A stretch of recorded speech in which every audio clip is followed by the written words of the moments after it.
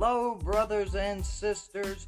It is the Remnant Warrior here to tell you guys about another absolutely amazing way for you to get exclusive access to documentaries, audio and ebooks, and exclusive episodes of our brand new monthly subscription-only podcast with myself, John, and Jeremy from By Their Fruits, and a different special guest host each month.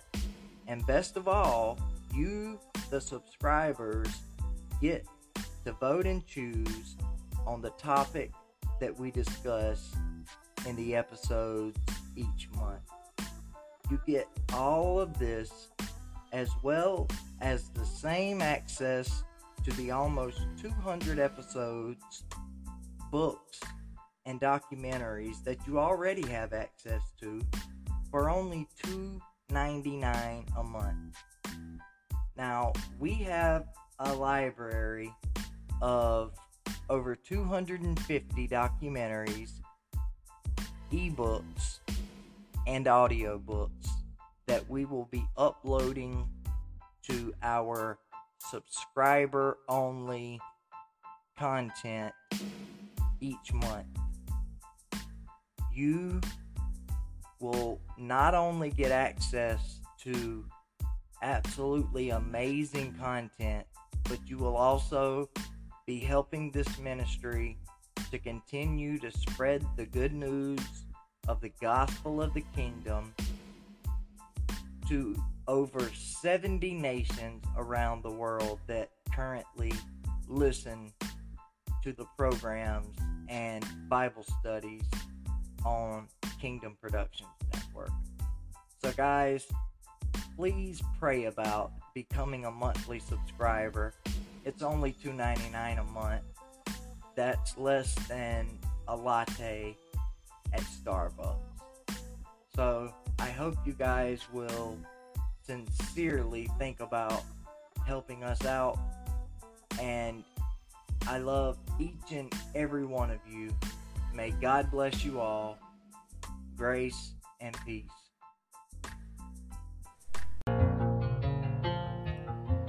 You are now listening to the place for biblical end times truth, the Remnant Report. I am your host, the Remnant Warrior. Here, we are dedicated to equipping the remnant for the tribulation that must shortly come to pass, as well as reaching the lost at any cost. The time is near for us to not love our lives even unto death. We serve a risen, living Savior, so death is not the end, and we know that we will overcome the dragon by the blood of the Lamb and the word of our testimony, because we love not our lives unto death. And now, let's get this program started. Hello, brothers and sisters, and welcome to this special edition Remnant Report By Their Fruits Roundtable special event. Tonight we're going to be just having one of the, in my opinion, and I'm sure everyone will agree, one of the foremost experts on the occult and Satanism on to talk about this issue with us tonight. The round table's just kind of going to be laid back, tight atmosphere, and we're going to let the Holy Spirit lead. But the Lord has blessed us to all be able to come together tonight. We've got the entire Kingdom Productions family in one episode, and that's always awesome. And on top of that, we've got Brother William Ramsey Uh, and now I am going to close my mouth because I have a habit of trying of not trying meaning to, but taking over the program. So I'm going to turn it over to Jeremy or John and let them introduce William Ramsey. Yes, thank you, Pastor Anderson. It's great to introduce a fellow brother in Christ, an esteemed researcher, someone who many people do know and respect his body of work, but more people should also know and come to see his vast body of work covering many different topics, including Aleister Crowley's life, the magical ritual of 9/11, the West Memphis Three, the Smiley Face Killers, the falsity of the Innocence Project, striking back at the heart at the satanic panic narrative, the Order of the Nine Angles, as well as William excellent coverage on the pandemic too as well. So it is definitely a pleasure to all of us here, and hopefully to all of those who are listening, to introduce William Ramsey. Thank you for joining us this evening. Thanks for the invite. I'm glad to be here. That's I've definitely put some work into like studying the occult. There's no question about it. I never thought I would grow into being called an occult expert, but it seems like that's applies. So, but It's your official title.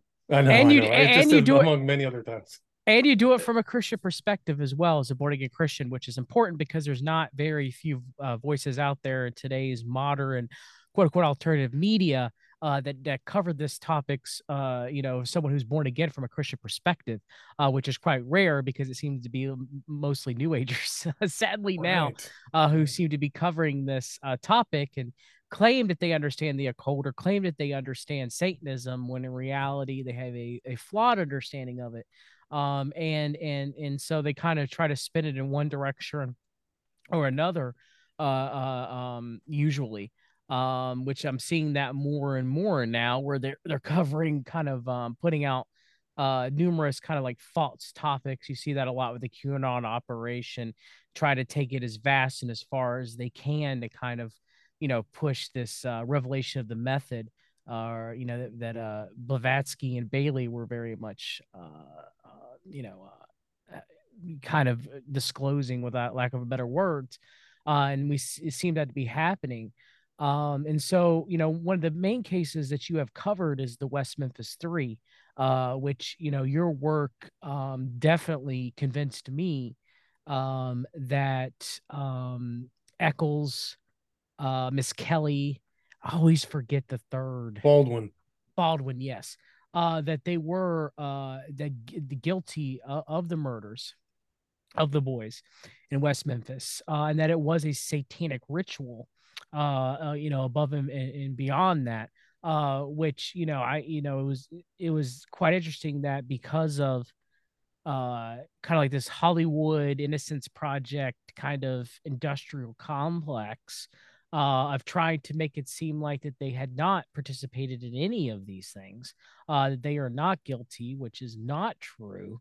They still have not been, to my knowledge, I don't think so. They've not been found innocent. No, they've not been exonerated. It's still a Yes, guilty plea. It's a yes. first degree murder plea. It doesn't go away. No, so I mean, it's still there, but yet they want to try to push it. And, we covered it on my show. We read the documents about Eddie Vedder from Pearl Jam, or Johnny Depp, and Marilyn Marilyn Manson, and all. Manson, Margaret Cho, Dixie Chicks, tons of people. Henry Rollins. It's a whole crew of people telling people the guy was innocent. So, can you tell the audience briefly about the West Memphis Three case, real quick, if you don't mind? It's really an incredible saga. It goes all the way back to 1993. Really, what happened was on May 5th, three young boys disappeared and were later found the next day in a ditch. They were found in a strange way. One person was missing their genitals. So the police were in arms. The city was going, what's going on? They were interviewing people. They interviewed some suspects. One guy was targeted or suspected. His name was really Michael Hutchison. He goes by Damien Eccles now. But Eventually, they brought in one guy, Jesse Miskelly, who confessed to the cops, and that led to the arrest of 3 people: Eccles, Baldwin, Miskelly. That was June 3rd, 1993. And then they were tried separately. There were 2 different court cases. They were found guilty after the court cases. All these records are online. So this is not something that I'm making up. You can just verify everything online. And so then they were put in jail. The 2, Miskelly and Baldwin, got life sentences. Eccles was found guilty. He was 18 at the time, so he was given the death penalty. And then he appealed, and there was these appeals going on. And then 1996, HBO put out the first of 3 documentaries called Paradise Lost. And that brought kind of the case to the public attention. It was kind of known in the public. I think it was a lot of media covered it, the trials back in 94. But that kind of curtailed. There were 2 follow-up documentaries done by Berlinger and Sanofsky, HBO, that kind of pushed their guilt away from the people who were found guilty in court in 94. And so they were kind of blames on the family members, stepfathers. And so that created kind of this public interest that grew, and then these celebrities got involved. And then after the turn of the century, really big celebrities got involved. wealthy Peter Jackson and Johnny Depp. And they started getting money. They were given money to really get the best attorney, really a great appellate attorney. His name was Dennis Reardon. He just passed away a couple years ago. But they got a great appellate attorney who'd really tried everything he could. He threw the full legal book at during this appellate process at the government or the state of Arkansas. And they found a linchpin in this DNA. There was a law that was passed that if DNA wasn't tested, back in 93, DNA was really at the very beginning of its kind of use. Now it's like, that's what you need to find guilt, which is kind of silly because all court cases from the beginning of time, people have found other people guilty without DNA until the last, 30 years. Anyway, this court case, this is kind of linchpin to bring up new evidence. The defense found new evidence, supposedly retested stuff. They're still going through this kind of, I think, public charade of testing evidence. But this kind of led that, the state missed this evidence. There's supposedly a hair that was from one of the stepfathers, which isn't true. The defense found a hair that was consistent with the stepfather, which is a very important distinction to make. So this kind of the public thing, more celebrities. The amount raised was about $10 to $20 million.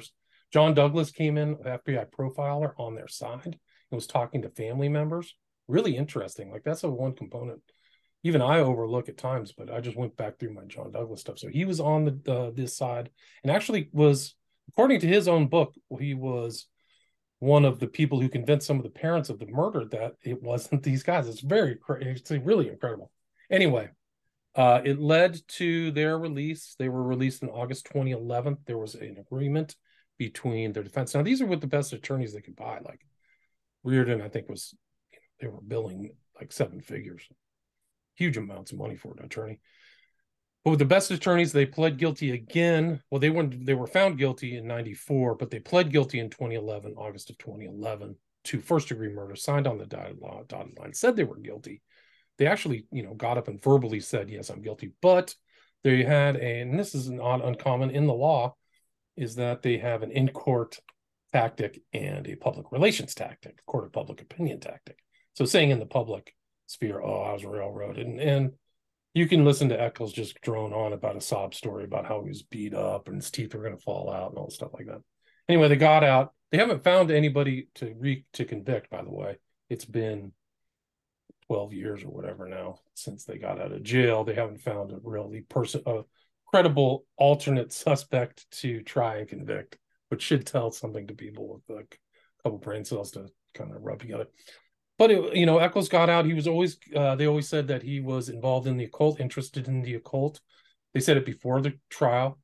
He admitted to practicing ceremonial magic in jail and meditating. And then he got out. He just went right back into it. So he was seen with heavy duty occultists. Genesis P. Orge, we were talking the pre-show about transhumanism. This is kind of like one of the followers of Crowley, who carried on with Crowley. Crowley said Satan was a positive androgyne.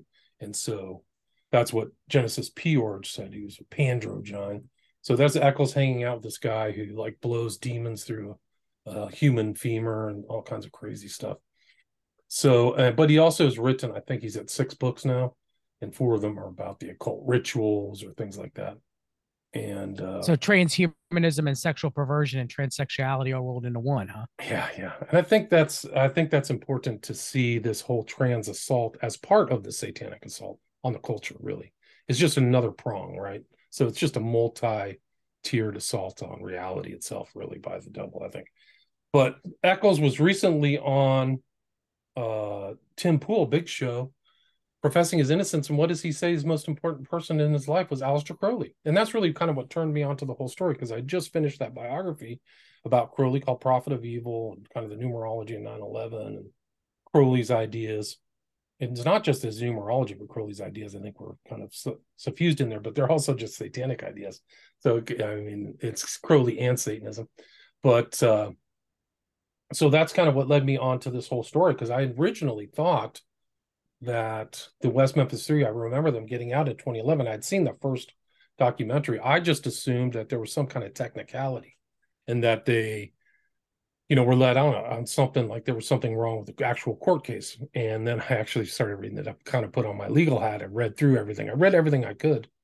And then I realized, hey, these guys are still occultists. And then I think it's proven, like my book is 10 years old, but Eccles' action since he's got out of court, he went to Salem in Massachusetts because he felt sympathetic to like the witch trials.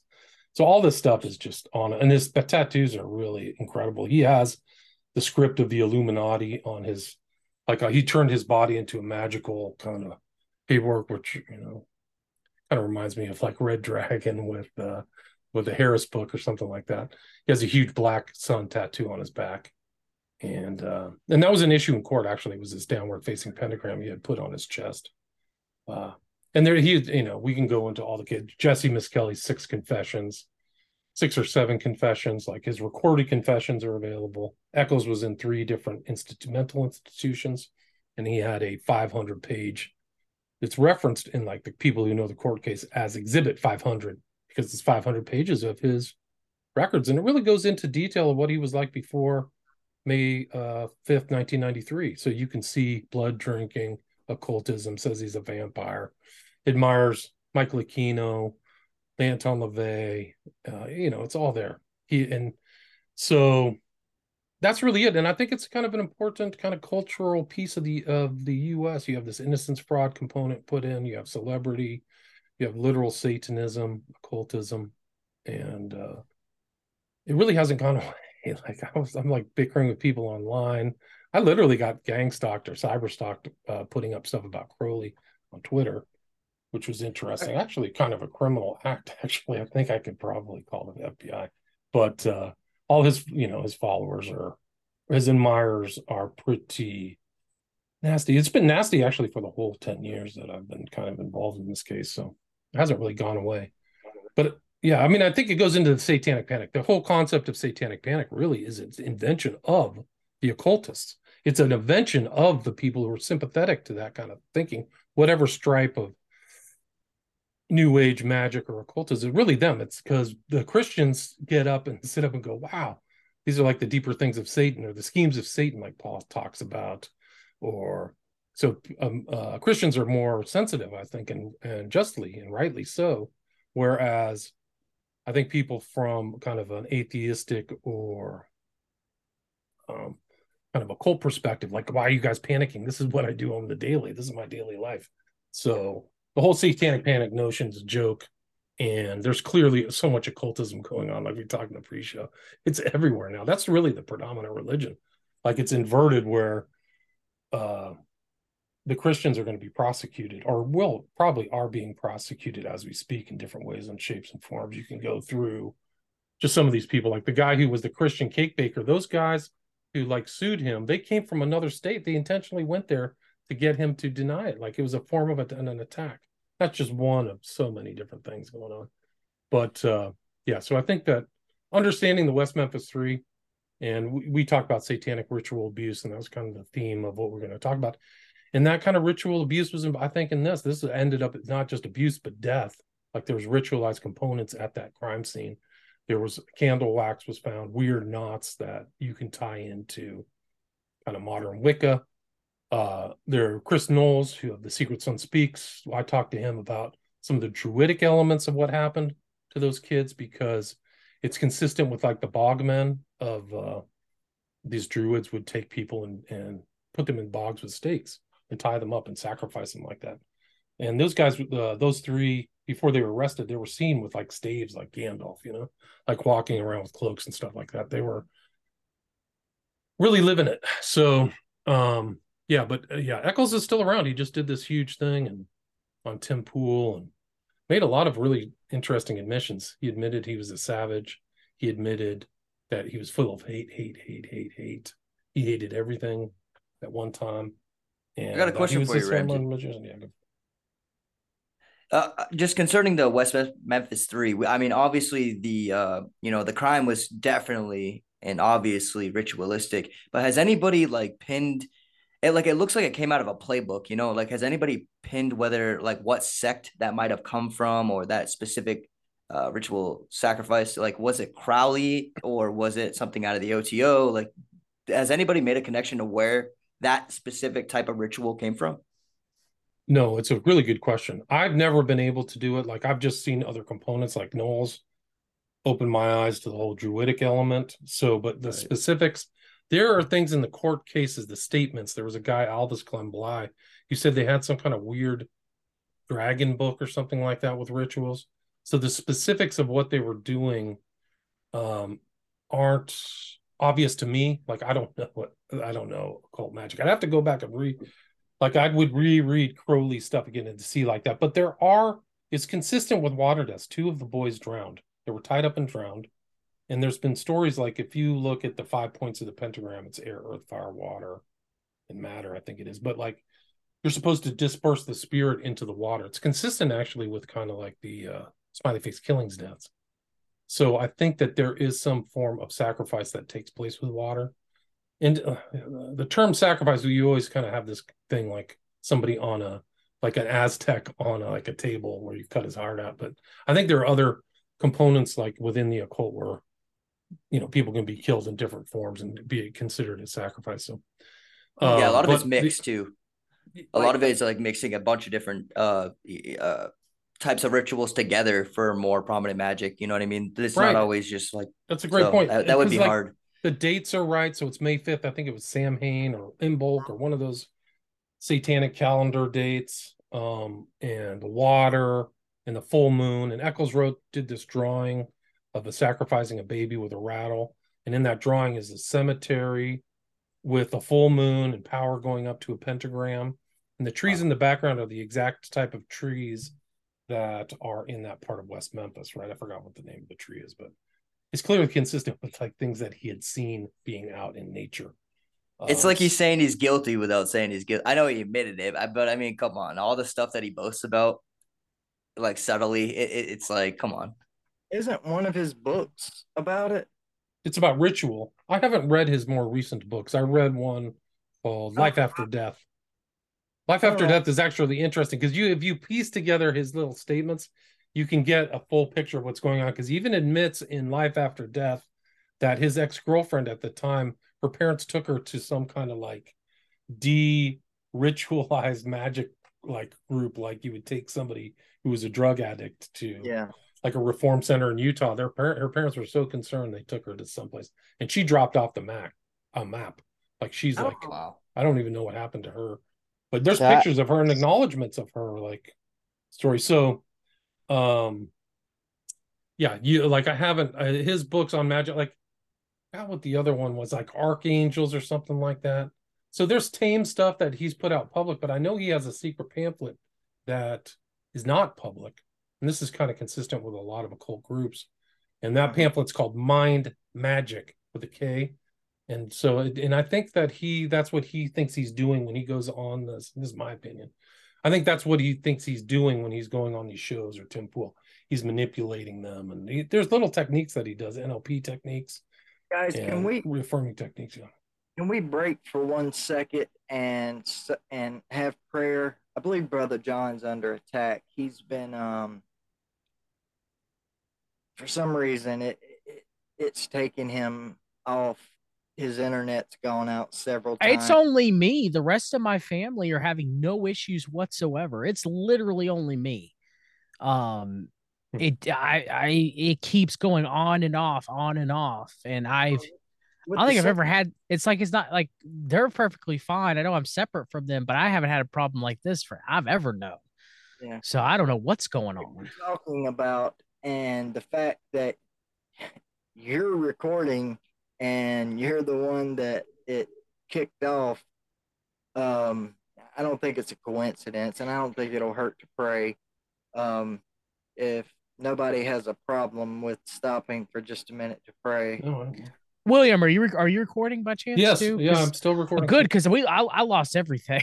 Like Okay, good. Well, I'll send you this when I'm done. Yeah, okay. I've got everything. Since we said we agreed to record. Yes, thank you. All right, well, I'll go ahead and start us with the word of prayer. Dear Heavenly Father, I come before you now, Lord, and Father, I pray that you would just bind any spiritual wickedness and demonic influences, any witchcraft, anybody sending any kind of spell work or coming against us in the astral plane, anything occult like, I pray that it would be bound in the name of Jesus right now so that we can record this episode, get this information out for people who really need to hear it. Lord, I pray that anyone and any spirit trying to come against John or any other one of us on here would be sent back to your feet right now for judgment. Lord, I pray that the rest of this program would be recorded without any incident. And I ask all these things in the mighty name of Jesus. Amen. Amen. Amen. Okay.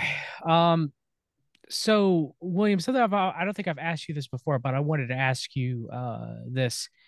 The only perpetrator that seemed to have any remorse whatsoever was Miss Kelly, right? Like he's Yeah. like the only one who's felt any shred of remorse for his actions, correct? Out of all three of them, from what I've That's what seen. it seems. Yeah, that's what it seemed.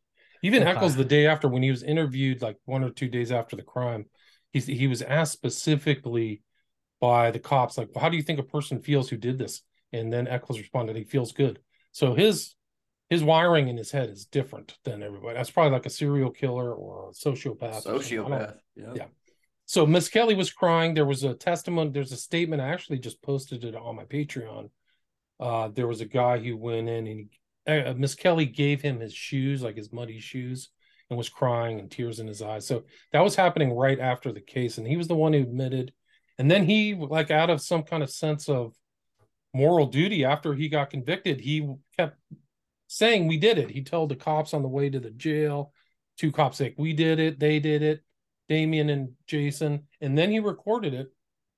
And it's recorded, and his lawyer actually did a really good job. He was like, I think the guy who represented Miss Kelly was really a good lawyer for the defense. He kept saying, Miss Kelly, don't. This is going to risk your appeal. Do not do this. Keep your mouth shut. And Miss Kelly says, I want to do it. So there was one that kind of I termed the confession against the advice of the attorney. And then another one, hand on the Bible. So he actually believed in the Bible. He's not a very clever guy, Miss Kelly, unfortunately, but he believed enough in the Bible where he stuck his hand on the Bible and said, we did it again. Then he told another girl he did it. Like he just kept saying, we did it, we did it, we did it. And then everything kind of changed over time, and he kept his mouth shut because he probably wanted to get out of jail. Yeah. Can't Is he really still blame him alive? for him. Yeah. He had a DUI, but I think he kind of just went back to the trailer park and keeps a very, very low profile. He's not out. He's not out like the rest of them out there saying anything from what I've really seen. He seems to keep to himself. I don't think he's been on any kind of media at all since he got out in 2011. I don't think he's even made a statement. Like I haven't heard it. Eccles is demon possessed up to his eyeballs. He said it in that Exhibit 500 that he had the spirit of a dead woman and it gives him power. That's what he said. So, and he also, you can go read that book. It's pretty incredible. Like he had night journeys. and had this being called Rosie who licked his hand and all this stuff. It's crazy. He would wake up at the foot of the bed. So his mindscape is not like the normal kid who grows up with a two-parent family and stuff like that. Idolized Crowley, and I think that the mutilation of the buyer's boy and the age of the boys, along with Crowley's statement of magic and theory and practice, right? The perfect sacrifice is a child of perfect innocence or whatever. Yeah, I think that had a lot to do with it. The occultists have a tough one with that. They really do. They have a tough one. They always say that he wasn't being literal and that it refers to magical masturbation or something like that. But the other thing is, like, when I got in trouble on Twitter with all these occultists, is that Crowley's made other references to human sacrifice in other of his writings that I know of, which the average person would not read through that, but I know that stuff because I read it. So he says that in Liber 77 and in The World's Tragedy. And the world's tragedy for Crowley was Jesus Christ, right? And the world's tragedy is actually interesting because he becomes the world Messiah. Like, that's the way Crowley thought of himself, right? So he like takes the place of Jesus and does all kinds of blasphemy against the Lord and all that stuff. So just like Eccles actually said something Eccles said something very blasphemous in this most recent talk he had with Tim Pool, where he said, there's a magical world and we can bring that energy down through ceremonial magic and we can all be like Jesus. So he like that's just a stone cold it's not even Gnostic, it's just straight blasphemy. It's not Jesus the master magician. Yeah, like he's a magician, and he's made that before. He's also said something like Jesus carried, there's depictions of Christ with a wand, like there were early things like that, but that's not in the Gospels at all. So Crowley blasphemy, Eccles blasphemy, yes. Matthew, what were you gonna say? You're on mute, buddy. Thought I heard Matthew chime in. Yeah, I have a question. So, but before I ask the question, so you had mentioned something about the Druids. Are they the ones with the black robes? Right. So, like, the Druids right? were, even going back to like Roman times, there were the Celts, and going all the way up into Ireland and everything, there was kind of a priest class, and they were known as the Druids, and they were kind of like Wiccans. Wicca tries to take from Druidism, the historical Druidism, but they were they were involved in human sacrifice, tree worship, and Caesar tried to root them out, and then they were part of all the witch burnings. A lot of those Druids and those kind of folk, forest folk, were burned at the stakes and all that stuff like that during the Dark Ages and things like that. But yeah, that's Hollywood. That's what I'm Hollywood. Right. The reason I ask is you had mentioned something about water and the connection with water with these rituals, and it made me think about something. So the farm that my wife had grew up in, that my in-laws had for a long time that she grew up at. There was a lot of really it would take a whole long time to go through all the different stuff that happened out there, but there was a lot of demonic stuff that happened out there that is probably some way tied to this, but I don't know if it's directly tied or not. A lot of like witchcraft, stuff like that from hundreds of years back. But down in the river bottoms, from their farm, they lived up on a hill, or about midway down a hill, but down in the river bottoms, you could hear stuff at night. And I remember being out there one night, and I asked my father-in-law what that was, and he had kind of nonchalantly just kind of said, "Oh, that's the Satanists chanting down at the river bottoms." And I kind of thought he was just kind of joking around or something. I was like, all right, whatever. Anyway, I had talked to my brother-in-law later on, and he said, yeah, they go down in the river bottoms and do that. And then it was weird, and I had been down there several times, gigging frogs and stuff like that in the middle of the night. I never seen anything like that, fishing and everything, never seen anything like that. But my friend that we went to school with, him and his friends were down in that same spot, driving down that road in the middle of the night, and it's in a low water crossing in the woods. The road goes down almost completely into the river and comes back out of the bottoms. And he said that they had ran into, when they had got down at the bottom of that low water crossing up on the river, they had run into people that were having a basically like a bonfire off in the woods, and they were in black robes, and somebody had stopped them in the middle of the road. And my friend, him and his friends, I guess they had a lot of guns in their truck with them, so they, told them to go on, get out of the way.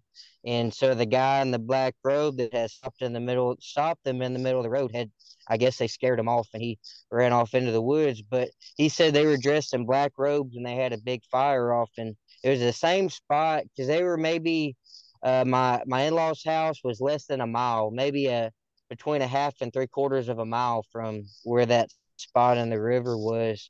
But it made me think about it when you said something about the connection with water, and then you had said something about the Druids, and I had heard somewhere that they had the black robe. So I didn't know. Is there any could there be some kind of connection with the river? And you had said something about West Memphis. Is that so? Was that on the water too? I mean, is there any kind of connection with that, or is that just coincidence? Like with that, with the occult witchcraft and things like that, with the water and locate.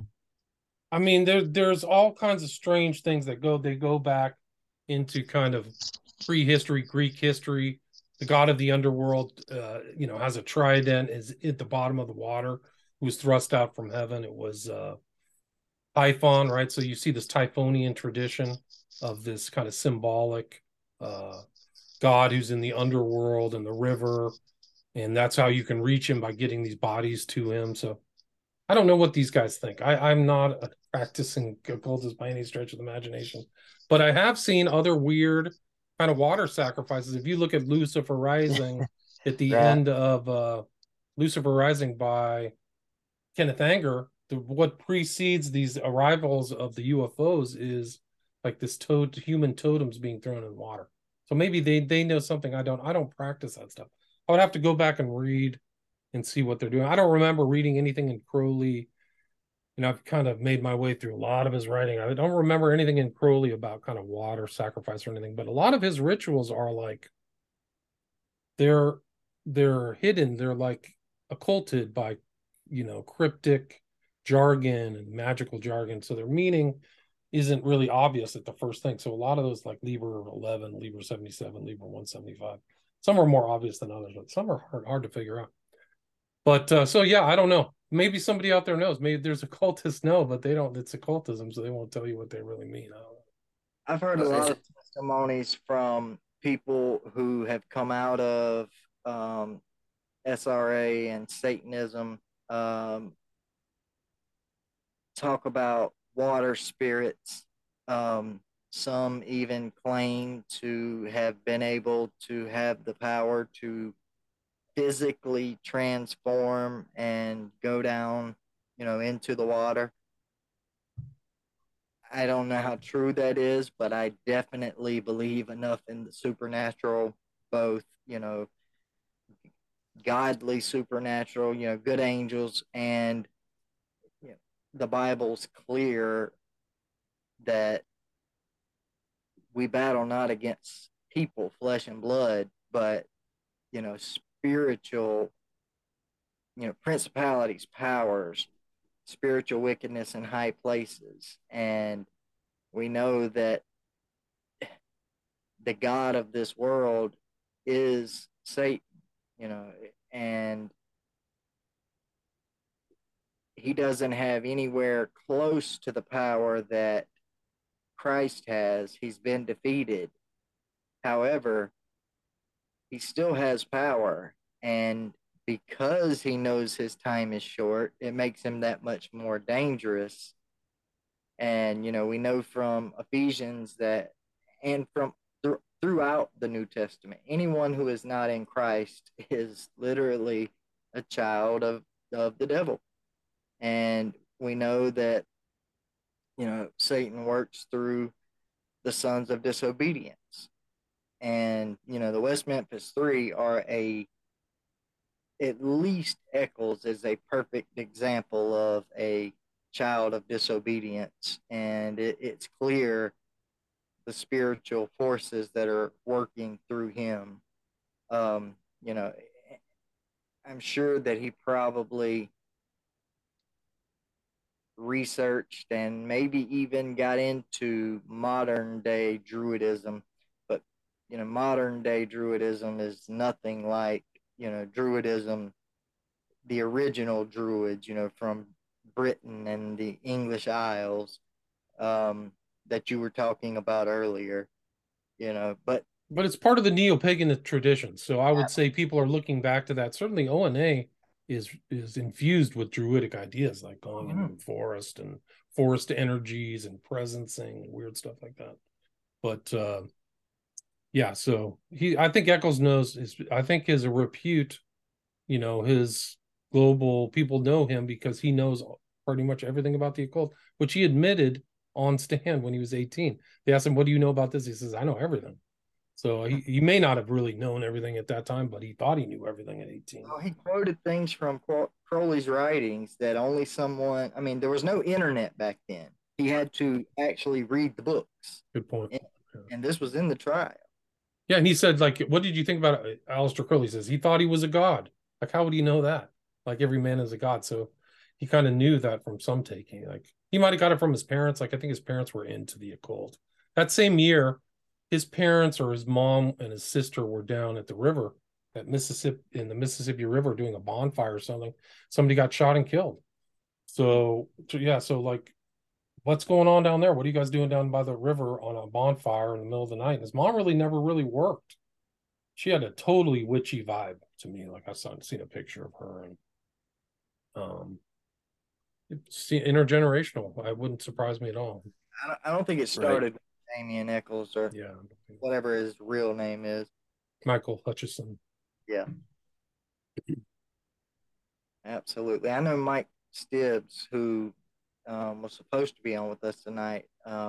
Project Revelation. He's done some stuff recently in, I guess, the past few months on the West Memphis Three that I've watched. Interesting. And I don't think I finished the third part, but it was really good. It really he did a good job.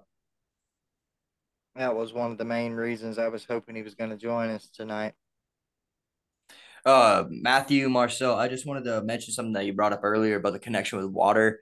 I know that as William mentioned earlier, on the pentagram and inverted pentagram, it's the each point represents one of the five elements. So you got spirit, water, fire, air, and to me, it seems like each one of those points are a point of sacrifice too, whether it's in the water or by fire or what have you. You know what I mean? I think that part of the ritualistic practices use one of those 5 points to further some, to get something out of their ritual.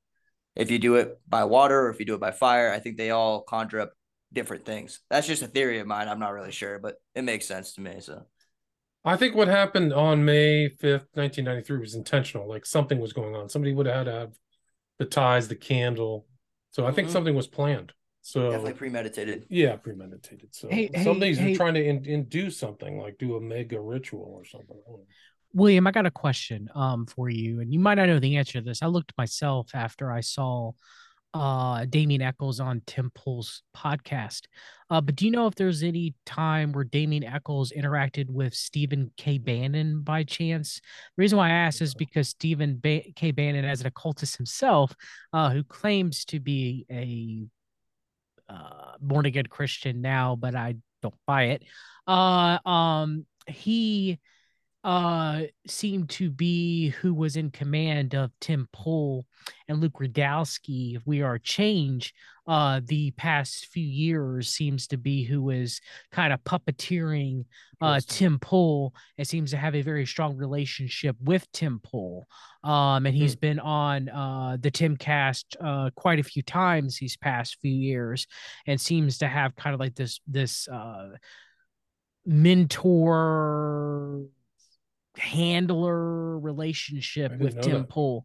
So I just didn't know if you had come across. I haven't seen anywhere where Bannon has interviewed Eccles, but I just didn't know if you had heard or anything or had seen anything where Bannon had been interviewing anybody as far as Innocence Project is concerned, or any of that at all, to your knowledge.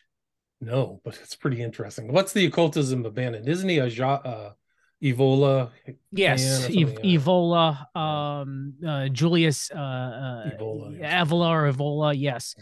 He seemed to be a chaos magic practitioner. Of course, he had at once allied himself with a major Crowleyite chaos magician, Alexander Dugan, which at one time Bannon and Dugan were allied. We really don't know if they are allied now. They may or may not be. They seem to be kind of at odds right now, but who knows if that's truthful or not, whether or not that they are at odds. But we do know that one time they saw very similar, they were allies and they saw very similar paths of advancement of their countries, both with Dugan with Russia and Bannon with the United States. And so both of them are chaos magicians. Both of them thrive on chaos. Supposedly, Bannon chose RFK Jr. to be the new chaos candidate against Biden in the 2024 election. Bannon originally wanted Trump to be the chaos candidate, which he was in 2016, and wanted a Trump political kingship and dynasty where his sons would take over for him as the God Emperor of the United States of America after Trump, continue through the dynasty line, kind of like a new Trumpian Camelot, very similar to the Kennedys.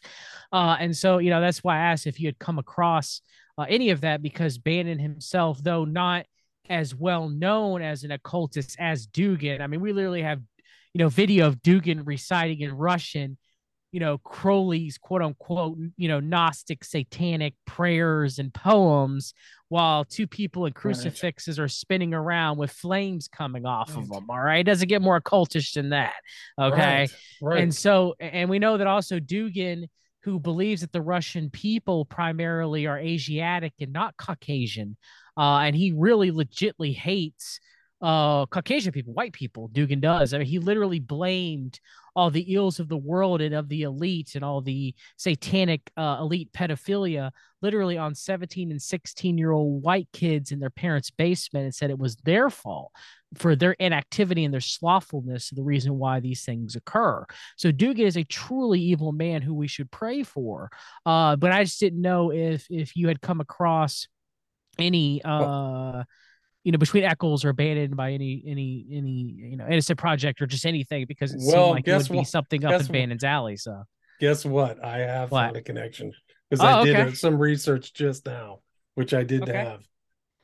Despite their different backgrounds and worldviews, Bannon and Eccles formed a close bond. Eccles has described Bannon as a close friend and a mentor. So that would make the connection of probably why he was on Tim Pool. In an interview with the New Yorker, that's crazy. In an interview with the New Yorker, Eccles said that Bannon helped him navigate the world of politics and media after his release from prison. Oh, wow. Okay. You and I definitely need to dig further on that, because that sure is something. That's a New Yorker article. Let me find the article. It's from I gotta find it. Bannon was just in town. I was talking to a friend, was at a conference with Bannon and Edward Dowd and all these other characters were in town, like some kind of right-wing heavy hitters. Wow. So I had a feeling, and it was probably the Holy Spirit. You're right. I knew I had a feeling that they had to be connected to the hilt with each other. Like they had to have been, for Tim to show up on Timcast, and Bannon being a massive chaos magician, a Satanist, and the cultist. And sure enough, this proves it. This literally combines the West Memphis Three with Stephen Bannon. That's crazy. That is absolutely astonishing. Now I got a question. I got to find this article.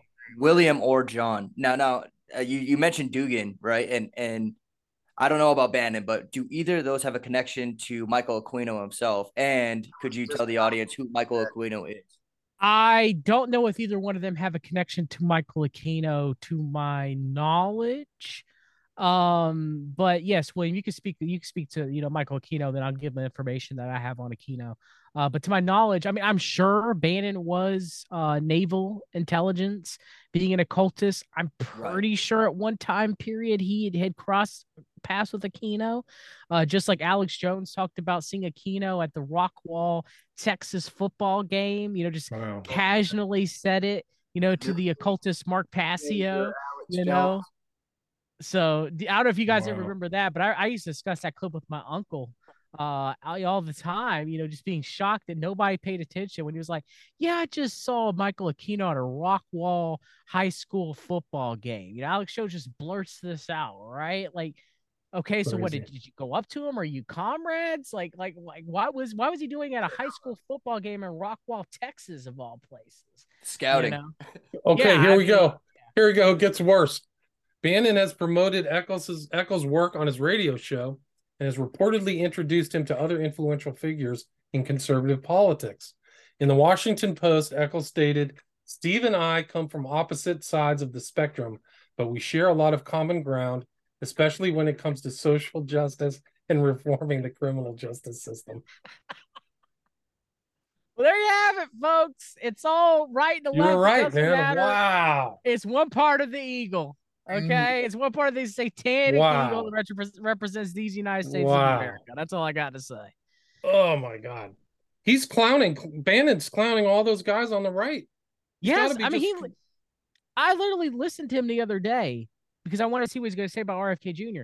He has a picture now. Granted, it is a Catholic representation of our Lord and Savior Jesus Christ, but he has an icon behind him with a cross.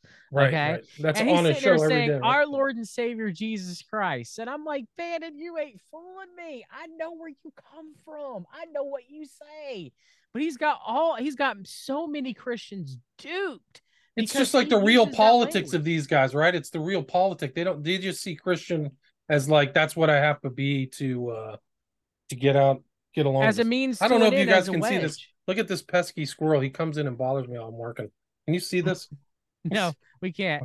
Let me undo this. Sorry to interrupt. Let me unblur this.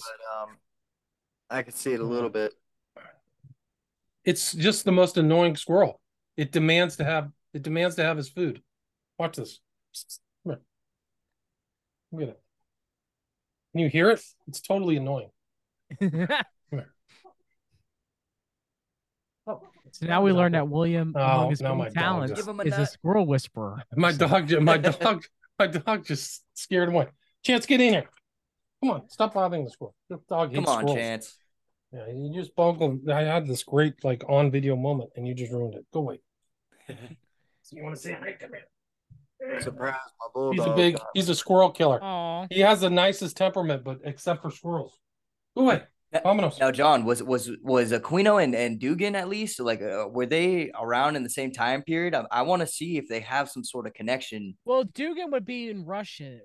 So right. I mean, I'm not saying Aquino wasn't a world traveler, quote unquote. He was, but I mean, I haven't seen any. I've seen Aquino be together with Zbigniew Brzezinski, where Zbigniew was literally like, "I passed my torch on to you, Dugan."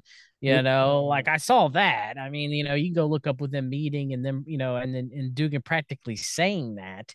So I mean, there's that. But as far as Aquino and Aquino was, a major part of the United States military. He was a known Satanist. It was a way to make people look at Aquino and the evil man that he looked like with his eyebrows penciled in. And he looked like a character, like evil Satanist, right? Wearing a military uniform, Colonel Michael Aquino, right? So it's my belief that he was put first and foremost out there and was doing all these talk shows and everything was to bring the narrative of the satanic panic in the late 1980s and 1990s. Not to say that Aquino was not an evil man. He was not a pedophile. He wasn't a Satanist. He was a horrific human being who took the coward's way out instead of, asking for forgiveness and becoming born again and turning his life over to God. He supposedly put a gun in his mouth and committed suicide. Okay. Because he was in pain. All right. And so this man who is evil, he's very evil. Aquino was. He to me, it seemed like he was almost put out there front and foremost to people's minds as a kind of a way to, I mean, it's revelation of the method, but in a lot of it, revelation is a hierarchy, but a lot of it was to one, to almost make a caricature of a Satanist, to the mind, to anybody who sees it, to the mind of anybody who sees Aquino. And that's what, I think it was to perpetrate the satanic panic narrative. And that's why he was out there first and foremost. He was arrogant. He was able to use neuro-linguistic programming very well. He was a highly intelligent man. He wrote From PSYOP to Mind War with Paul Vallely, who pushes the QAnon operation now, and so did Aquino. Yeah, he's still around. Yeah, Vallely's still around. He still shows up in alternative right-wing talking shows like Caravan to Midnight with John B. Wells, And so, Vallely, was CMP. We don't know if Aquino was. And they're out there, and so I'm not excusing any of the wicked things that Aquino's done. But to me, it seems like he was put out there first and foremost to almost make it seem like the satanic panic narrative was real and that Satanism's a joke. And that's my opinion. And there was a little more to it that's actually kind of obvious. He starts out with LaVey in the Church of Satan. And, of course, Anton LaVey claims, that he doesn't really believe in Satan. They worship themselves. And then you have Aquino, who splits and creates the Temple of Set, is like the picture of the hardcore black magic Satanist. And both of them are very vocal, very out and public, and if in no other way, in the subconscious of the minds of the American people, you see the right and left-handed path, even if it wasn't meant to be that way. It's an extremely obvious example. And I think it's still going on. You were talking earlier about Trump, and you have the connection with Trump and Kennedy. You were talking about the new Camelot and all that. There was one thing that I wanted to ask William that is on the same subject, but is not about the West Memphis Three. It's actually about the military and Michael Aquino. Everybody who knows anything about him knows that he was an outspoken, Satanist. Right. But besides him, how much do you think Satanism is just like weaved all throughout the American military? I don't know. I really don't know the totality of it. I wouldn't be surprised. There's like secret rituals in certain groups, high level groups. I wouldn't even know, but nothing would surprise me. I mean, I think it's allowed. So I don't really know. I've seen some interviews about people like Satanists. So. Greg Reed talked about that, how he was called to some cases about strange activity and occult rituals in the military when we had him on, didn't he, John? Yeah, I mean it's definitely out there. It's definitely pushed to a certain degree. That's for sure. Now how much it truly is, it's you could debate.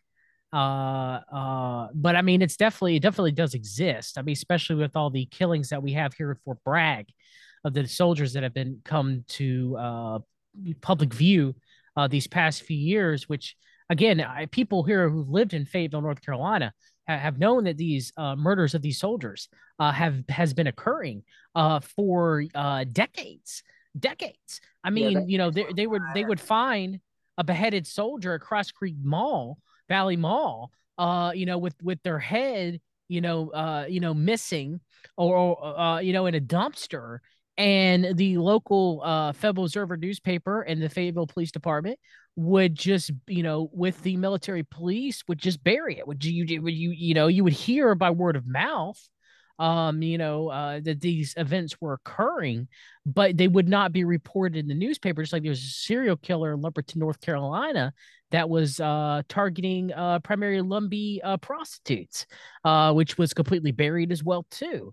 And so, I mean, it definitely exists. Now the measure of it, I don't have no answer to that. But I mean, I see you shaking your head, Jeremy. I mean, you've lived in this area. You self likely probably have heard, no, you can attest to and have heard the same things that I'm attesting to right now. Anybody who's lived here knows that there were ritual killings of United States soldiers in the Fort Bragg area that's been happening for decades. And now all of a sudden they want to report about it now. But anybody who's lived here knows. We hear about it all the time, and it never makes the papers. But it's word gets around. Yeah, and we know the CIA, used occult techniques to fracture people and do all kind of things. And we know that at one time there was a very high-ranking Luciferian who was the head of the CIA with, Bush Sr. I just really honestly, with that and the things like the WikiLeaks with, Hillary and Podesta, I just don't see how it's not all throughout. More prevalent, than we think. Yeah, I would probably be, I wouldn't be surprised. This may be a stretch, William, but is there any, have you seen any similarities or connections to any of the crimes from the smiley face killers? Like anything at all that resembles anything to do with West Memphis 3 and the way that they were killed, or? I'm trying to think. Nothing overt. Just kind of weird kind of symbolism. Gannon was on a show called Barstool Chicago, who was kind of the original investigator on, it was in, of the smiley face killers. It was in January of this year. And he said that there was like 13 or 14 kind of secret symbols that are associated with these murders that I don't even know of. I only know the smiley face. So there may be overlaps or anything. I know that, the only connection, I know that, what's his name? Genesis P. Orridge had kind of used a smiley face at times in some of his art and iconography. So that would be the closest thing, would be echoes to Orridge to the smiley face killers. Right, yeah, because I was thinking about the way that they were tied up. The way that they were, those boys at the West Memphis 3 were tied up was very specific, and I didn't know. I could only imagine, anything, tying somebody down, throwing them and disposing their body in the water if there was some sort of connection with the way that they were tied, so that you can, you know what I mean? I'm just thinking out loud here, but. Well, I know like one of the guys, Dakota James, had a garrote or something that tied around his neck. There was a mark there. So something was going on. He was kept alive. When he was found missing 40 days, was he in the Pittsburgh, and his body was fairly intact. Like he was obviously alive for like 35 days. So they kept him somewhere. So you don't want to become a victim of these people at all. You got to really be careful with these bars. And a lot of those like people at those bars are flat out criminals, and they've probably been drugging people for a long time. They're experienced. So you got to watch out which bar you go in, like in Austin. These are all blue states too. Like it's all happening in blue cities and stuff like that, which, some of these people are not, it's clearly like nihilism, godlessness. Like you can do that to somebody else. I know Texas is big, but Texas. Yeah, it's happening in Austin. There's 4 cases in Houston. There's 1 in San Antonio. So Austin is crazy hot, and it's brought a lot of public attention, and Chicago as well. So now, can you tell us a little bit about the Order of the Nine? Oh, go on, Matthew. Sorry, bro. No, it's all good. I was just gonna ask if he can get if he kind of explained the smiley face killings Right. It We'll got go its name from yeah. two original 'Cause I hadn't investigators. heard of that yet. Yeah, it got its name from two original investigators. It was not Bannon, but Gannon and Gilbertson. Gannon was a New York PD officer, and Gilbertson is a criminologist or teaches criminology, criminal procedure, or something like that in, I think it's Wisconsin. So they saw similar cases of young men going out, very suspicious, like nobody sees them drown, they leave bars and die. And so then they kind of just contacted each other through their research, and they put together a book called Case Studies in Drowning Forensics, or Forensic Drowning. And so that was kind of like the first, and they gave it the name Smiley Face Killers because there was a correlation between these types of deaths and finding a smiley face. So that's how it got its name. And then people just kind of, there was another girl, I know her name, I'm not going to mention it. She was on Coast to Coast talking about it. And it just kind of gathered steam as people saw more and more cases. There used to be a lot of studies. There was a smiley face group on Facebook for a time. I got off Facebook because Mark Zuckerberg is totally evil. So I'll never go there. I'm surprised I even used Instagram. But there was a lot of Facebook pages of people studying it, independent guys with graphs and Excel spreadsheets and stuff like that, trying to correlate cases. And then I made 2 documentaries about it, 2017, 2021. And I really just kind of scratched the surface. I think I've only covered 120 cases. There's probably 300 or 400 total globally. But it's just the phenomenon of young men, going out, bar, disappear, get separated from friends, or walk away from friends, or get kicked out of the bar, and the bouncers don't let them in. Very suspicious stuff. And then they disappear, and later to be found in water, oftentimes previously searched. Like there's massive searches. The family members come in from out of town.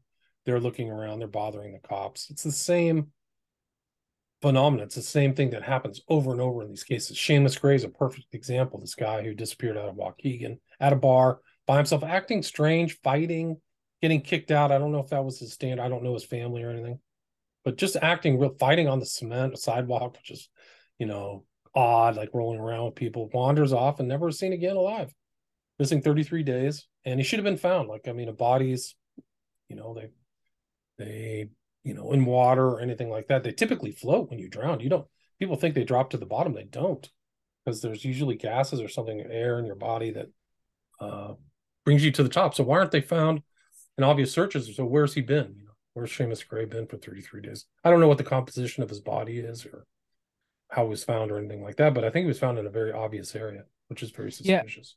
I believe what happens is the same thing that happens in a body of water as that happens in humans, or humans, but people that are, that die even, not in water, in that the microbes start digesting the human body pretty much. And so that through fermentation, they start producing a lot of gases, which is why people bloat usually after their death significantly. It's like the same thing that happens with a fish, right? Sometimes like a big whale or something will float to the surface because it has gas. So they have more air, which gives them buoyancy, which moves them. Dead man's float too. That's why a lot of murderers will weigh bodies down when they throw them in rivers or wherever, so they don't float back up. So I think that's the mechanism, if I remember correctly.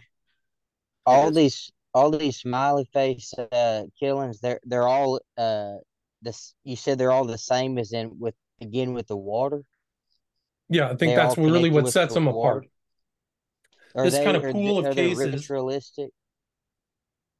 Are they ritualistic killings like the West Memphis? I mean, they could be. I mean, I don't know. I don't really know what happens. Like nobody's there.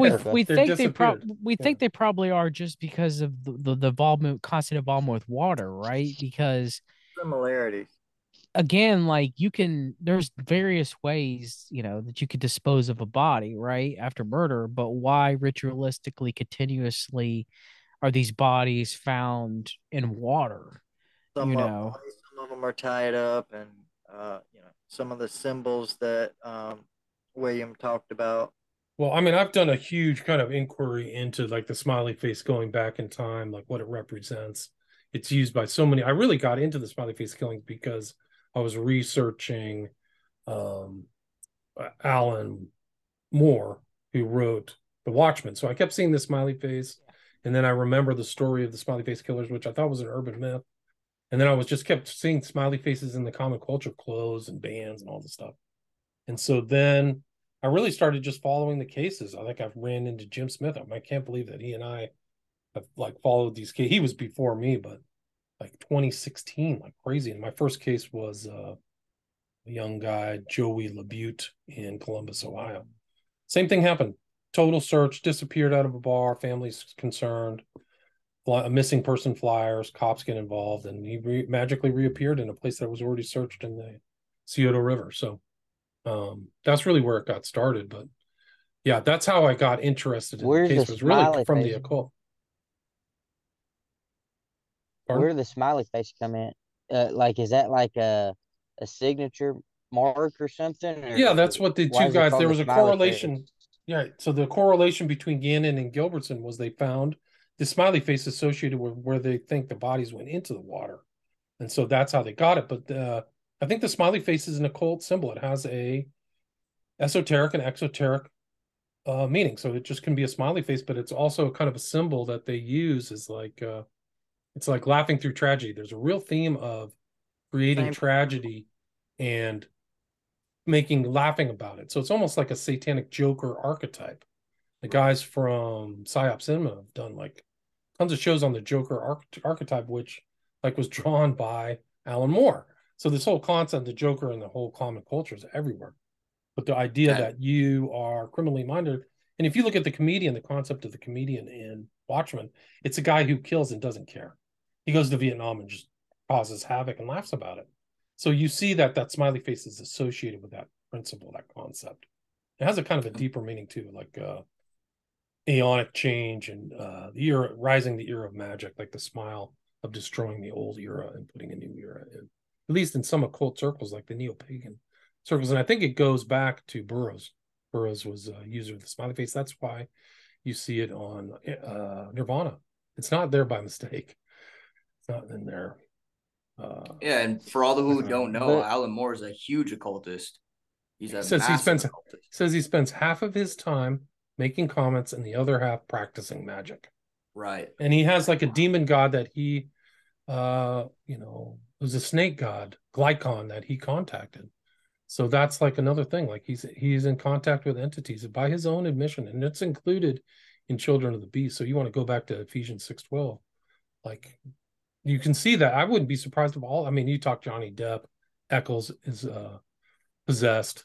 Like these people are trying to contact entities to try to get power or information, just like Crowley. So there's not much different than Alice Bailey. Poses a lot. Was it Dwaj Cool or whatever it was? And I think that the new Lucis Trust, like they meditate for I mean, they talk about the Christ and all the stuff. It's not the Christian Christ, it's the satanic Christ. But they meditate, like I was told, they're meditating for the World Economic Forum. So when the Economic Forum gets together and does their weird convocations, the Lucis Trust is there, trying to contact the entities to give these guys inspiration. So these lunatics who are murdering people all over the world with their kill shots and lousy, the neo-feudal slavery are being inspired by evil spirits. It's like people cannot see what's in front of their face. Yeah. And you can go look at like the stuff at Lucis Trust in Geneva, I think it is, or Basel, somewhere in Switzerland. But they like use the full pyramid structure and all that stuff. It's like straight occultism, man. It's just like here in America with, every president, they have the ritual for the day the Antichrist will rise. What we see in the Fall Brothers documentary. How the Cyrus rising. Whatever happened to the Fall Brothers? Are they no longer? Cyrus. Are they no longer at Skywatch? No, they separated from Skywatch, and right now I know that Justin, he had a lot of he had something in his throat. He had throat surgery or something, so he's been recovering for a while. But both him and his brother right now, as we talk, are working on another project. Yeah, I think it's independent, but how long were they at Skywatch for? I think they only did that one that I was in, Belly of the Beast, right? Yeah, as far as I know, they didn't make as much profit as they wanted. Not Skywatch didn't make as much profit as they wanted to, so they kind of parted ways. I love both the documentaries, to be honest. All the ones that they did were awesome. Documentaries are actually affiliated with Skywatch, but they left Skywatch in the same year they started. So they didn't stay there very long, huh? No. Oh, I didn't know that. Now, William, before you leave, I don't even know how much time we have, but can you break down a little bit? Because last time we had you on By Their Fruits, we talked about the global death cult, and we got into the Order of the Nine Angles a little bit, which is something, a secret society that not many people have ever heard of. I never heard of it until you brought it up. I didn't know about it either. I came through it just researching the smiley face killers. Actually, somebody was leaving stuff on my YouTube, and then this guy Igor Sarsky reached out to me, and that was like a whole nother rabbit trail I went down, rabbit hole. And it really was a group that came out of, believe it or not, far right politics in the UK. Lots of Nazi sympathies and pro Hitler. They record time not from the time of the birth of Jesus, but the year that Hitler was born, 1889. So very strange kind of group, but it seemed to be started small and just kind of grew with the internet, and really they have kind of cells and groups all over the world with the ultimate goal of creating this kind of dark imperium sometime in the future, 300 years from now. But really brutal ideas about culling human beings, kind of like the Nazis getting rid of undesirable racial groups or whatever. So their view is to pick an offer, which is a sacrifice. That's a sacrifice in a German word, I think. And then select somebody and kill them and not get caught. So that's actually part of their scale. So like if you go up to 33 degrees of masonry, like they don't have kill somebody to get to the top, but the Order of Nine Angles does. I think it's like the fourth thing. You're supposed to select a sacrifice and kill it. So that's kind of what led my interest into it, is kind of like that ideology could inspire somebody to do the stuff, the smiley face killer. So that led to my book, Global Death Cult. But it's very deep, very clever, very well written. Obviously, somebody's very intelligent. Somebody who writes cogent missives. But there's an interesting part in there, the letters of Stephen Brown, where there's a communication between the suspected founder of the Order of Nine Angles, David Myatt, and the Temple of Set and Michael Aquino. So they're kind of like badgering each other. Yeah. It's interesting because it kind of shows like squabbles within the occult, and how Myatt really thought that the Temple of Set and Aquino was kind of a poser because he didn't kill enough people. He wasn't as mean enough, which is kind of interesting. But actually, like the ideas had real world consequences. People were picking up those ideas here in the States, Atomwaffen. And actually, there was a huge battle within Atomwaffen of like, are we going to go the route of the Order of Nine Angles and inculcate their ideas into our group? But also there's been crimes that people have done that have been caught associated with the ONA. There's a guy who just got sentenced.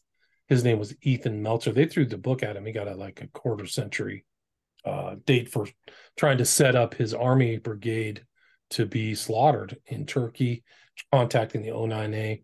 There's another guy in Canada. His name was William von Nudegem. He just got sentenced. They said he was, they had voices in his head, like he was a schizophrenic. I was like, well, that's part of the whole like ONA doctrine, is to like communicate with spirits and get literally possessed. And then you kind of see, I've done a lot of work recently. I did a long post on Ed Sheeran's Bad Habits, which is just a visual display of ONA ideology, which is to like become possessed at night, stay out at night until dawn, and be kind of a vampire, like a psychic vampire. So it's he's really, and that song has had, just on YouTube alone is 500 million views. So people are just being indoctrinated or inducted or initiated into these concepts, just watching them flat out. Really clever. Whoever did that video, very clever and knows the ONA. So it really does have real world effects on murders and the culture. And another one was a guy by the name of Daniel Hussein, who went out and killed 2 women at a park in London. He wanted to get some benefit from some demon he called, forgot the name of it, but he was on a website that was from here, was Become a Living God. That was the Bolg was the website. It was run which by, is similar to Damien Eccles' proclamations. right. Very, very sounds very similar. And the guy's name was E.A. Koetting, which is interesting because I was on a show with him back in like way back machine, 2010. This E.A. Koetting guy who was kind of writing stuff that inspired this Daniel Hussein guy to go kill somebody in London. So you see something from the US go all the way to the UK because of the internet. So that whole kind of global nature and theme that I include, the title of my book is because it's kind of global in nature now, the culture and the communications and things like that. So, So do you think it was a way, and William, you and I have talked about this, and definitely everybody go pick up William's excellent book, Global Death Cult on the Order of the Nine Angles, that you're so gracious to autograph for me. And so to me it seemed like the Order of the Nine Angles was a way to push fascism, true fascism. Everybody likes to label everything as fascism now, but true fascism, white nationalism, a military, paramilitary training, and Satanism all rolled into one, right? So it was to kind of radicalize people online through white nationalism, and then get them to join this paramilitary group for paramilitary type training, and then indoctrinate them in occultism and Satanism. And this was happening throughout the world, including in Russia with the base. And it was happening, and it does appear, at least by my research, it seems to be pushed by the upper level of the American government and the upper level of the Russian government, including Dugin himself too, as well, right? So you could almost say it could be Bannon in America and Dugin in I would say the European Union as well too. But it would be certain countries, I think, within the European Union, if I'm not mistaken. You can correct me on this if I'm wrong, but like Poland, for example, um, being involved in kind of like training people for a paramilitary, almost like race war, like Rahowa, but from a spiritual, occultish type belief system, very similar to Gladio Left Behind networks, right? of So which the that would founder was part of, right? Combat yes. 88, he was part of it. So that would be kind of like an adequate representation, you think? Yeah, I think you just perfectly summarized it. I think that was really the whole goal, and to get the ideas out. Not They were frustrated. Maya was part of the National Front, I think it was called, or National Alliance, that could only get about 15% of the vote in the UK. So I think he was a frustrated politician who said, "What's our other way around this? Let's do cells, small groups that will forward our thing, accelerate the downfall of this current system, so that we can be the ones to pick up the pieces." So accelerationism, training, insight roles, just like you said. So that was why the Azov Battalion was so big on the far right and included some of these lunatics, is because they could go get training. They're probably all dead. It was to take frustrated youth of Gen Z and millennials who were kind of upset of the increasing of cultural degeneracy, as well as tough economic times, millennials and even older millennials or Gen Xers not probably being the best of parents either too, as well, kind of like the latchkey vagabond generation too, kind of like the desperation for both a carnal level but also a spiritual level as well, because Yes. of the lack of Christianity within the United States of America, and less parents going to church, less parents taking their children to church. So kind of like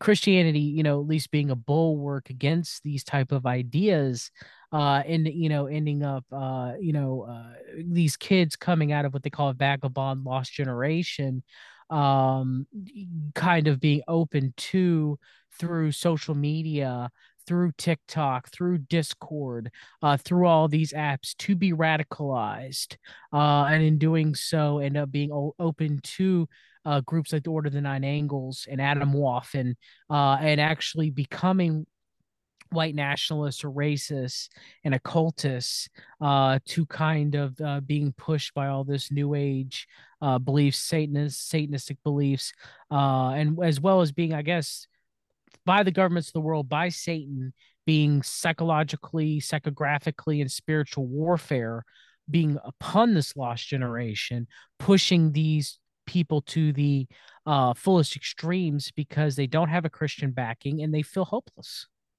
I really agree. I think that's the real kind of psychological background. There's no kind of faith involved with any of these people. So it's not Christian. There's no Jews, or I don't know. The people attracted to it don't have any affinity for the church or Christ. And ONA mocks them. They call them Nazarenes. So that would include Jews too. But so I think you're right. So it's kind of a lot. And a lot of these people in Adamwaffen are kind of hapless. It's like they just didn't get down the right road of academics or sports or something like that. They could just they could become part of. So I think that they were, just like you said, they were ripe pickings for somebody else to say, "We got the solution right here, Adamwaffen." And we saw a lot of that during the 2016 Trump campaign, which is why I myself, as a New Ager at the time, voted for Trump, became ingratiated in Trump, and also was being steered into white nationalism during that time period too as well, which Bannon prouds himself, of pushing and steering the world kind of in that direction, right? And so, that is where it kind of leads itself today, very sadly, is we see with the 2024 presidential campaign, it appears that radicalization and polarization, as well as anything that isn't Jesus Christ, being pushed to the masses yet again on all sides, right or the left, it doesn't matter, right? So on the left, you get kind of the social justice warrior, everything is an issue, everything is problematic type alienation and spiritual demoralization, which happens right with the LGBTQ plus community, and everybody's a victim, and then on the people that kind of lean right, it's white nationalism or nationalism, and Seven Mountains dominionism and spiritualism and occultism is being pushed. So it's like pick your own flavor, right? It's like a horseshoe, right? So if you kind of are a little bit left leaning, well, here Satan has this for you. And if you're right leaning, well, Satan has this for you. And it's to take people away from God, and to ultimately it's going to destroy any fabric we have of civilization, which will lead to the Antichrist, which will lead to the beast system. And I mean, America is falling. I don't think America's Babylon, but America is, like many, all of Western civilization, which used to be very heavily rooted in Christianity, is no longer the case. And it's only going to continue to get worse. Yeah, it's bad now too. You're absolutely right. But yeah, I think that almost being a believer takes you out of the right left paradigm. Like I don't even feel like I'm in that paradigm, because I feel like my financial views are laissez-faire. Like I'm not a capitalist, but I have very kind of open, like I'm a constitutionalist Bill of Rights person. Like let's get it in small state. Like I just don't think like God is the state isn't my God. Jesus is in heaven. That's the God and the Father. So I feel like I'm actually kind of a Washingtonian. This government that governs best governs least. So I don't feel like, I think that people, like I've tried to extract myself from the right left paradigm, and I would recommend other people do as well. And I think that the way to extract it is to get back to your faith, get back to the Bible beliefs, views, because it solves so many of the problems of like unequal distribution of wealth and things like that. Because if you're actually practicing it properly, you're not trying to drive other people into poverty. There's enough. There's actually enough. We have an overabundant system. So just the fact that we can't feed people or house people is just an astonishing joke. Because I think in a real Christian kind of government or sense, like let's get people into houses. Let's make them not homeless. Like you can build a house for $5,000. You don't have to like put it in Malibu or Manhattan or something like that. Like let's fix this. Like, so this is, it's no longer a Christian system, but the right-left paradigm is a trap, I think. Yeah. Very much so. And thinking a spiritual trap, an intellectual trap, in a political trap. Like I don't because at the top it's really just a uniparty anyway. They're all fleecing us. Mm-hmm. Well, and this is completely biblical. This isn't me saying this. This is the word of God saying this. This is Jesus who said this. There's only two kingdoms, period. There is the kingdom of God and there's the kingdom of this world. And there's no such thing as dual citizenship. You have to either be loyal to one or the other. You can't have one foot in the kingdom and one foot in the world. And that's what the left right paradigm, people who see themselves as Christians but try to remain on the right because they believe the lie that they're being told constantly on television, in the media. And you can't do that. You cannot be a part of the left right paradigm, or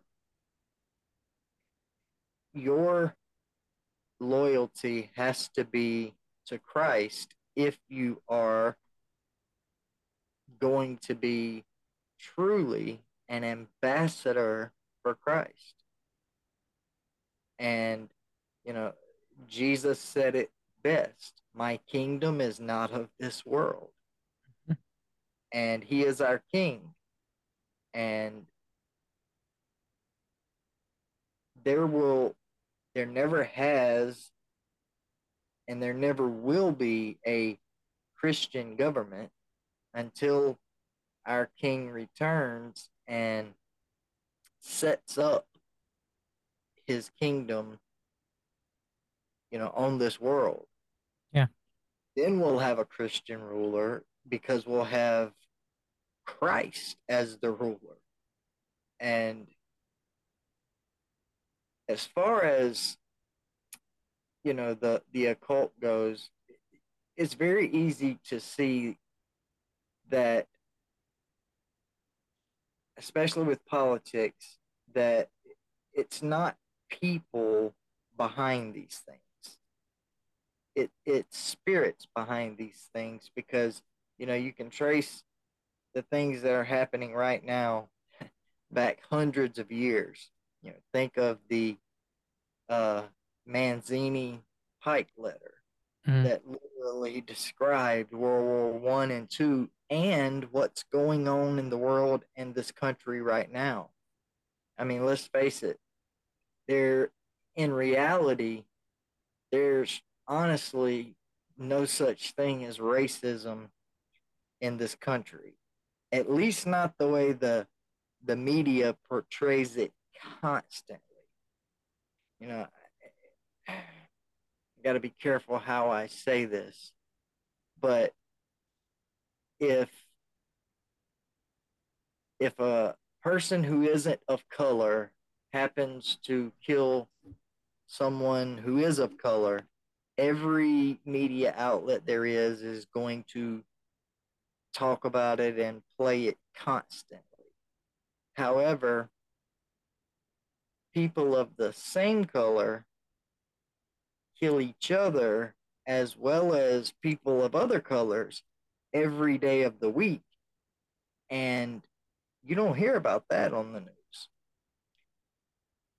The reason for that is there is an agenda. One of the big things that the Pike letter said would happen in World War III is a race war. And you can see the powers that shouldn't be stoking the fires between people of color and people who aren't of color. But that's one of the things that I love about being born again and in the kingdom of God, is because it makes no difference to me what color anybody is, because when we are citizens, born again citizens of, the New Jerusalem. We are in the kingdom of God. Even though we're not there yet, we are to live as if we are. And, the word is clear. There's no Jew, Gentile, black, white, yellow, red, male, female. And we are supposed to love people as we're supposed to love our brothers and sisters the same way Christ, loved people, no matter what their color is.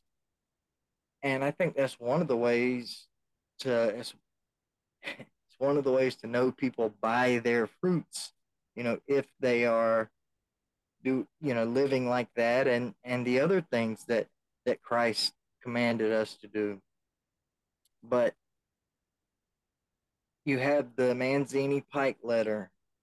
These guys weren't prophets, but there were spiritual entities. The same spiritual entities that were behind them are still around, and they are, continuing the same agenda, which is to eventually bring about the rise of the Antichrist. You have Alice Bailey and, her writings, which are very, very similar to the writings of Albert Pike and Manzini. And the reason for this, and you have people today that believe the same things and that are carrying out the same agendas, people like Aquino and even Trump and Bush Senior, Junior, all of these people who have been proven to be occultists, like, Junior was in Skull and Bones, and, I think it was his second term when he ran against Kerry. It wouldn't have mattered who won. You'd have had a bonesman in the White House. And the same spirits are still around, and they are what's behind the governments of the world, the Klaus Schwabs of the world, the Economic Forum. These are just human beings, even though they're elite, and we can be bad all by ourselves without demons. I understand that. However, the thief, which is the devil, comes only to steal, kill, and destroy.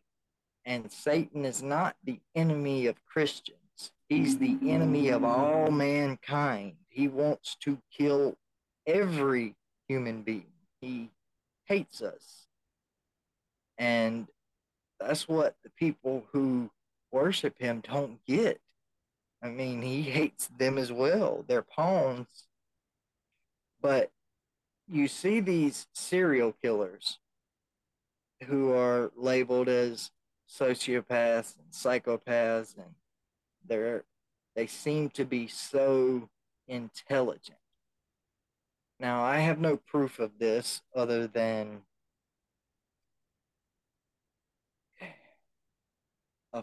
just a theory and a feeling, but I don't believe that they're actually that intelligent, but that they're all demon possessed as they can be. And those entities are that intelligent. And I'm not saying that none of them are intelligent. I'm just saying that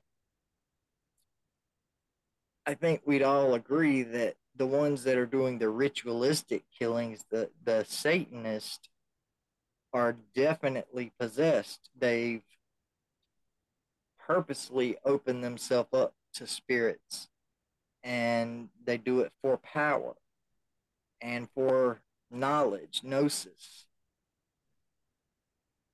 And these entities are smarter than we are. I mean, they truly are. If for no other reason, it's because they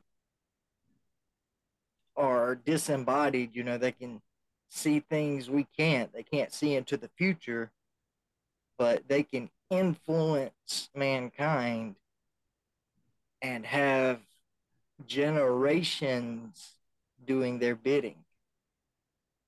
And if you look down through the generations at how the world, the United States especially, but also the world, has gotten more wicked,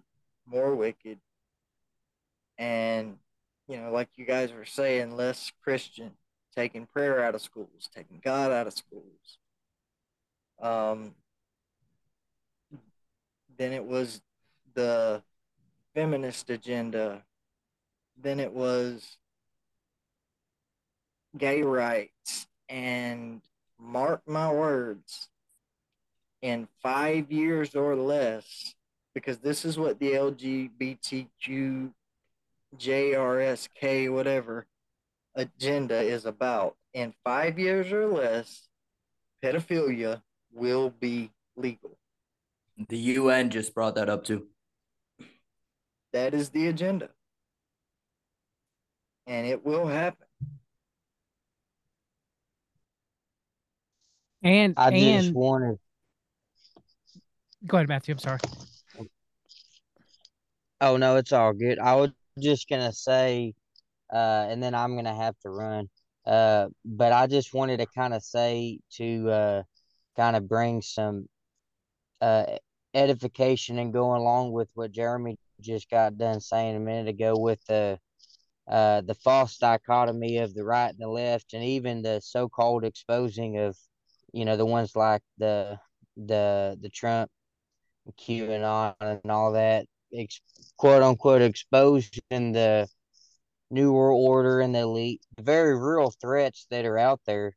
But the ones that are exposing them, at least from the New Age side, I'm not talking about from the Christian side, because there's certainly many Christians like we are right now that are exposing those the satanic elite, but a lot of them are New Age. Even those are there's I think a lot more dangerous. The false light. Satan comes as the angel of light, setting up those real threats to later come and expose and win the trust of the world to, I believe, set up the real beast system, like it talks about in Revelations. But I guess what my point is, to kind of show, kind of just to help people who are trying to figure out, a lot of people try to figure out where I can see the obvious evil of the left and the right. It's they deceive a lot, but it's two sides of the same coin, two wings of the same bird, all that kind of stuff. And then trying to figure out, well, is Trump really, who he says he is, or is he really part of this?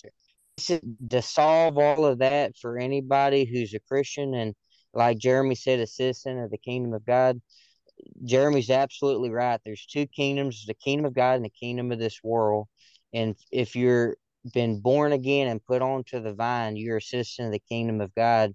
And Jesus is our king. So if we keep our eyes on Jesus, then and not look to the leaders of the kingdom of this world, no matter how good or bad they seem, whether it's Trump or any of the obvious evils, or anybody, any kind of leader of this world, the kingdom of this world, if we don't look at them for our hope of any kind of salvation, whether it's salvation from the things of this world or whatever, if we're looking at Jesus as our only hope, then we won't be deceived by all those. Is this person true, or is this person true, or is this person false? So many people get caught up in that, trying to figure out who is, really good or bad or part of this, and that's the devil will try to he's going to deceive a lot of people. I believe, when these he's got these new agers setting up this great great awake, the Awaken America and all that kind of stuff. The Jesus said it would even deceive the very elect if it was possible. And I think a lot of the church who is looking at these leaders in the kingdom of this world as a salvation, whether they admit it or not. They're looking at them to save us from these obvious evil people. You know, the Clintons and the Bushes and the Gates, Bill Gates, all these people that doesn't take much discernment to see are evil.